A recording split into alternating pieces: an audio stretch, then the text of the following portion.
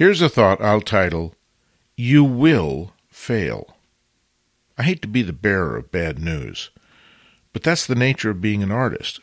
Even if you succeed in making something that you think is fantastic, there will be people out there who see your work and don't get it, or worse, don't like it, or even worse, really hate it and think you're a lousy artist. It's going to happen.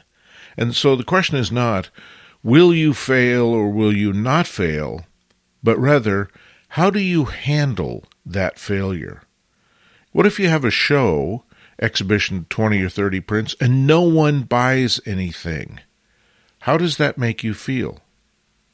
What if you publish a book and it gets a bad review? How does that make you feel? What if you show your work to your family, to your spouse, to your peers, and they don't like your work? How does that make you feel? This isn't an academic question. It's a practical and pragmatic question because it's something you will definitely encounter. The only way to not fail with some of your artwork is if you never complete anything. Because if you never complete anything, then you always have an excuse why people don't like it. It's because you're not done with it. And that's why I've said for years that the practical result of perfectionism is procrastination. And that's one way to respond to people not liking your work. Another way is just out-and-out blatant arrogance. Well, those dolts don't understand my work because they're heathens and because they're uneducated, and my work is too sophisticated for them.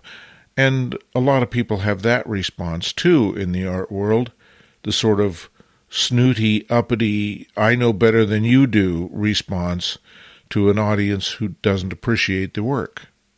Well, I suppose that's a way to respond, but does that improve your work? And isn't that an inherent part of wanting to have your work out there in the world, is so that you can not only get feedback from it, but maybe improve your next photograph, your next artwork, your next book, your next exhibition.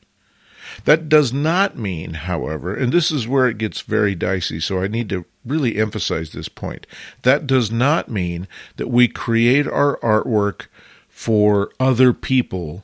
That is to say, we don't modify what we do in order that we gain applause. That's not really the point. The reason I think it's important to show your work and see how people react to it is not so that we can become more popular, but so that we can become more empathetic, so that we can see how people see our work. Not that we're going to modify our work so that we satisfy their whims. No, we modify our work so they can be more easily led to the way we want our work to be seen. Obviously, if you intend A and someone out there in the world sees X and doesn't like your work because it's X, well, what that really means is you failed to get across A, which was the objective. And so the more you fail, the more you understand how people see your work, the more you have empathy for how people interpret your work, the more you're able to make something that moves them in ways that you want, that you intend, that you hope they are moved. So you will fail, and that's a good thing, if you recognize it as a way to develop your empathy and become better at communicating what you want to communicate. Copyright 2023, Lenswork Publishing.